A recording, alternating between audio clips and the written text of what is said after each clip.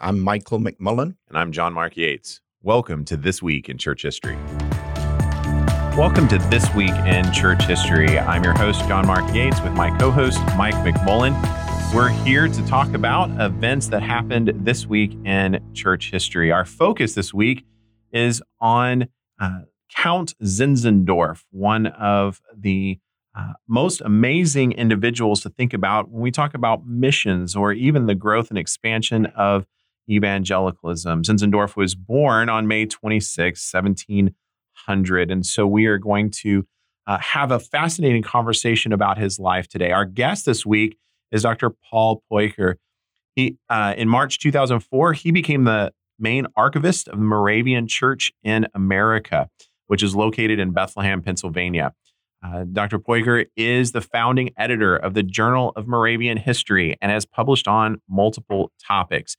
He did publish a book recently called A Time of Sifting, Mystical Marriage and the Crisis of Moravian Piety in the 18th Century, published by the Penn State University Press. Welcome, Dr. Peucker. We're so glad that you're here with us. Well, thank you. Well, we're here wanting to talk a little bit about Count Ludwig von Zinzendorf. Talk to us a little bit about why we should know who Zinzendorf is as evangelicals, as Christians, as believers. Well, Zinzendorf was the founder of a movement, the Moravian Church, that had quite an impact on the evangelical movement later, had quite an impact on worldwide missions, and had great influence on movements like the Methodists. Moravians were really at the core of religious renewal in the 18th century. How unusual was it for somebody of Zinzendorf's stature as a noble and as wealthy as he was to become so personally involved with a movement that had been persecuted, that was kind of marginalized, open his land to them, even moved to live on the same land with them and become a bishop? How kind of exceptional did that make him? I think that was very exceptional, and his family thought it was very exceptional that he wanted to do these things. Zinzendorf was from a family of high nobility. His father and uncles and grandfather, they all served in the government of Saxony, had high positions, and this is what the family had in mind for the young Count Zinzendorf. Only Zinzendorf didn't really want that. Mm-hmm. He wanted to retire to his lands and form a Christian community on his estate. The family didn't let him. They forced him to take on a position in Dresden at the court of the king of Saxony. He went reluctantly, and then as soon as he could give this up, he did, and moved back to his estate, where a small community had formed, and that community was then the beginning of the Moravian Church. What sparked this in Zinzendorf? What was his religious awakening type experience that brought him to this point? Zinzendorf was very influenced by the so-called Philadelphian movement. We would say probably ecumenical. Zinzendorf believed that there were different denominations, but they were all imperfect. And although every denomination claimed to be the true church, Philadelphians believed that these denominations were imperfect or even corrupt. And so the Roman Catholic Church, the Anglican Church, the Reformed, the Lutheran churches, all those they called them sects. And Philadelphians believed that there was something higher, a community of true believers. And that's what he was looking for, a community of true believers who came from different denominations. And he wanted to unite them. And he wanted to unite them on his estate in Berthelsdorf. And then another group joined there, and they were the Moravians, these Protestant refugees from Moravia, which is now part of the Czech Republic. they joined him there on the estate, and all of a sudden this community quickly grew, and within a few years there were about 300 people living there. So then they had a Christian community, and then they had to find ways of making that work in early 18th century Germany. Yeah, anytime you have a large grouping of people, that always gets a little interesting. They did have a rule, a kind of a system of discipline and structure that they built there, correct? Yes, they adopted the so-called brotherly agreement in 1727, and that gave their community a constitution as a form of organization. And when we read that closely, we see that it was really styled as a Philadelphian community, a community of Christians from different backgrounds who believed that they were the true apostolic congregation. And of course, that caused a lot of resistance with the established church in the area, the Lutheran Church. The government didn't really understand what this was, and so they had to try to find ways of make this fit in the religious landscape of early modern Germany. Missions is one thing we usually associate with Zinzendorf and the Moravians. And I just wondered if you could give us some insight into why that became so important for them from that community.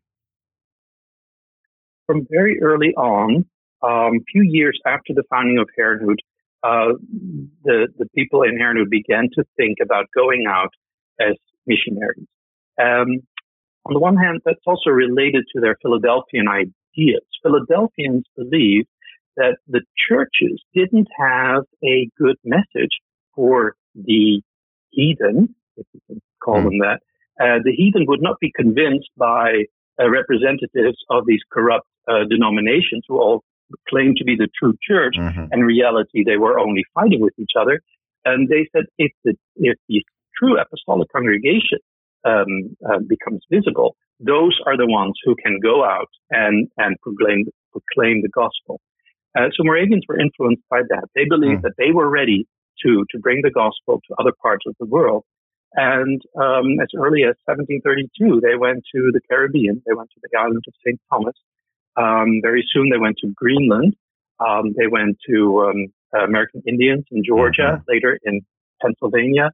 They went to South Africa. They went to different parts of the world and established missions there. So even as they're doing this, Zinzendorf is active in going himself, correct?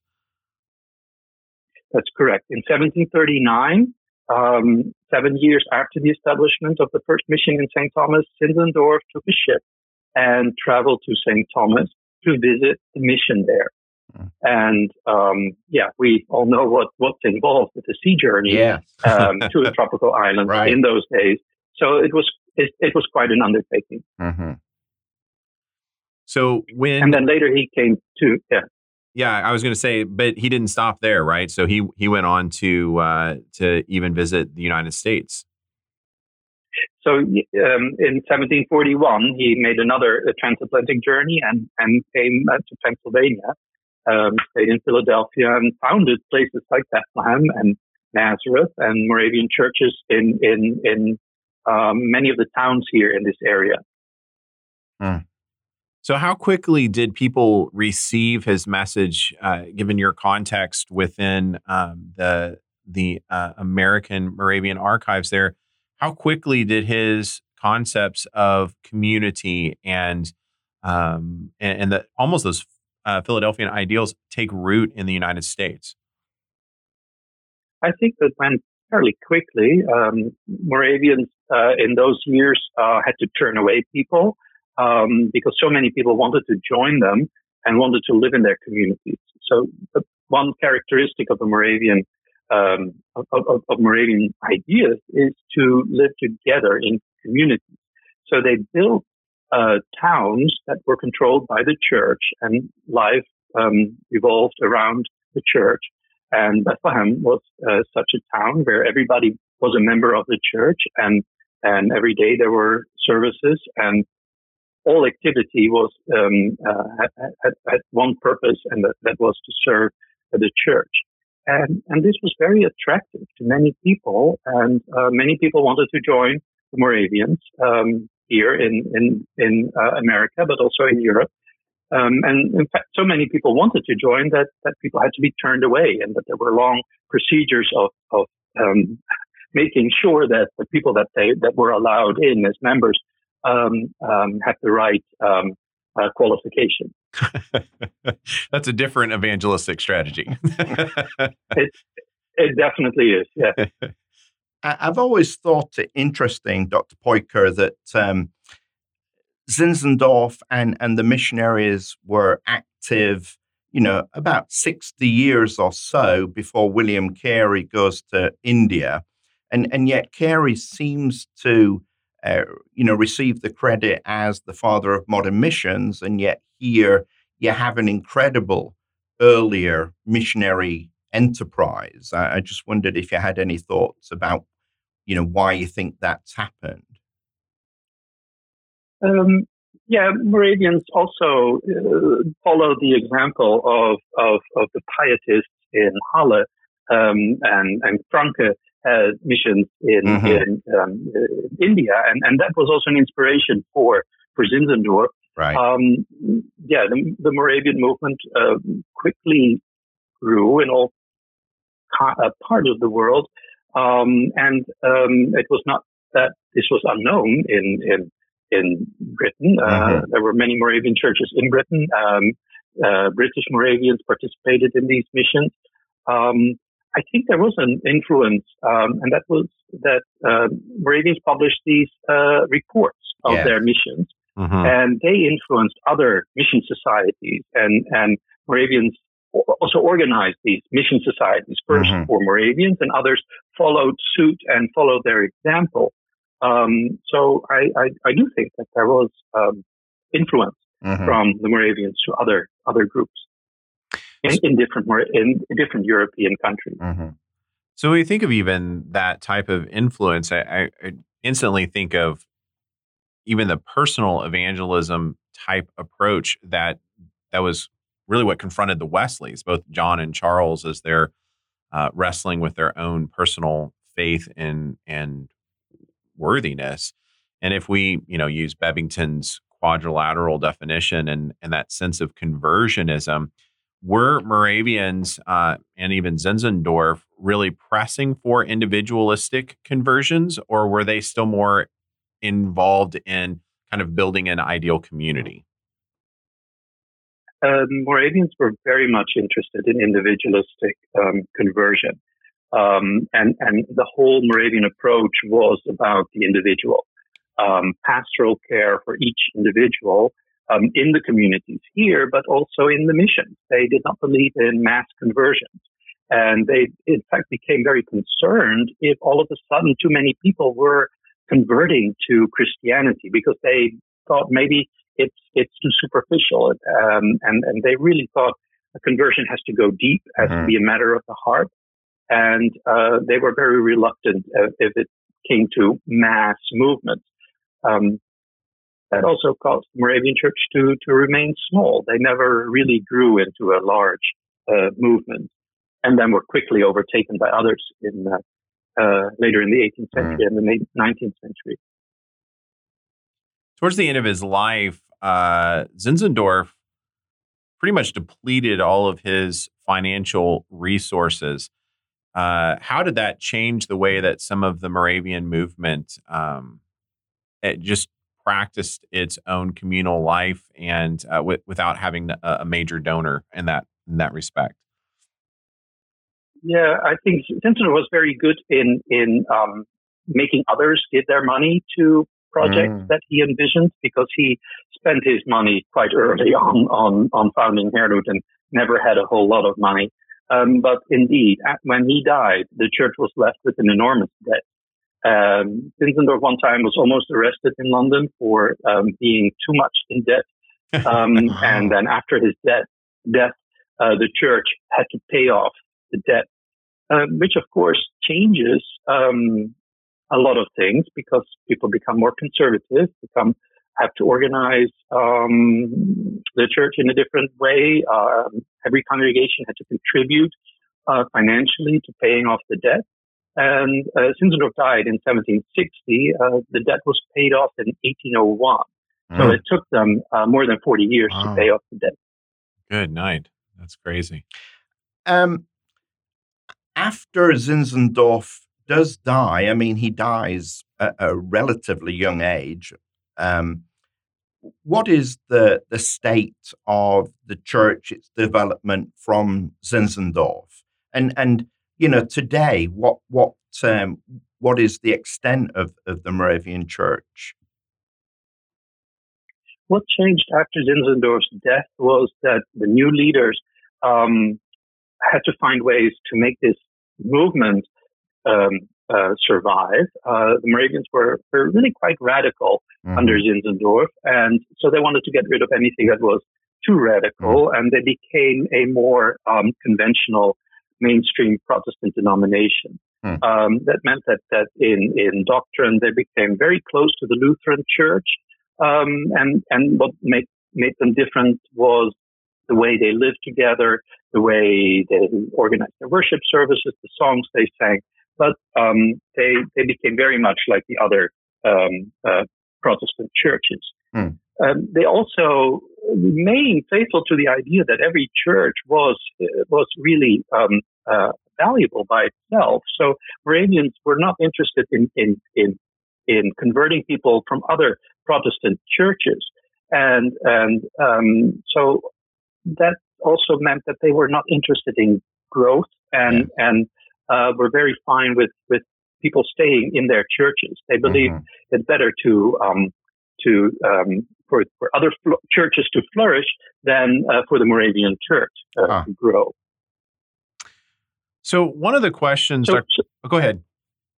Yeah, so what you see in the 19th century is really that the Moravians concentrate in these communities that they founded in the 18th century, and they have to find new ways of making that work as a church. And in the 19th century, you see how here in America, Moravian Church becomes an American denomination, and with churches in the various cities and towns, and with church life concentrating on the Sunday instead of the living communities where the entire life is organized by the church.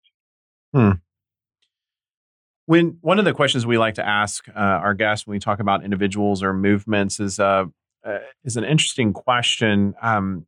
It's not necessarily a historically valid question in the sense that as historians, we don't like to necessarily play what if games, but at the same time, it's, I think, helpful for us to think through a person's influence and the scope of their life and work. And so if we were to pose to you the question, what if there had been no Zinzendorf? What would you say to that? What would we be missing as a church at large, the ecumenical church, the evangelical church? What would we be missing if there had been no Zinzendorf? Yeah, without Zinzendorf, there would not have been a Moravian church. There would not have been a renewal of an older Protestant church from the Bohemian brethren that then became the Moravian church. I think all that was more or less his doing. What I think we would be missing is this worldwide, this idea of worldwide missions that Moravians propagated in the 18th century. I'm sure others would have done that too. It would just have started a little later. But I think what is different with the Moravian movement is that Moravians, from the beginning, they went out and were not interested in European settlers who lived there overseas. They went to the enslaved people in the Caribbean. They went to the American Indians here. And we know in the Caribbean, for example, they did not allow white people to become members of their Moravian church. And they wanted to keep that strictly for the enslaved population. And they believed that was a better way of ministering to the people there. And I think that is the special flavor of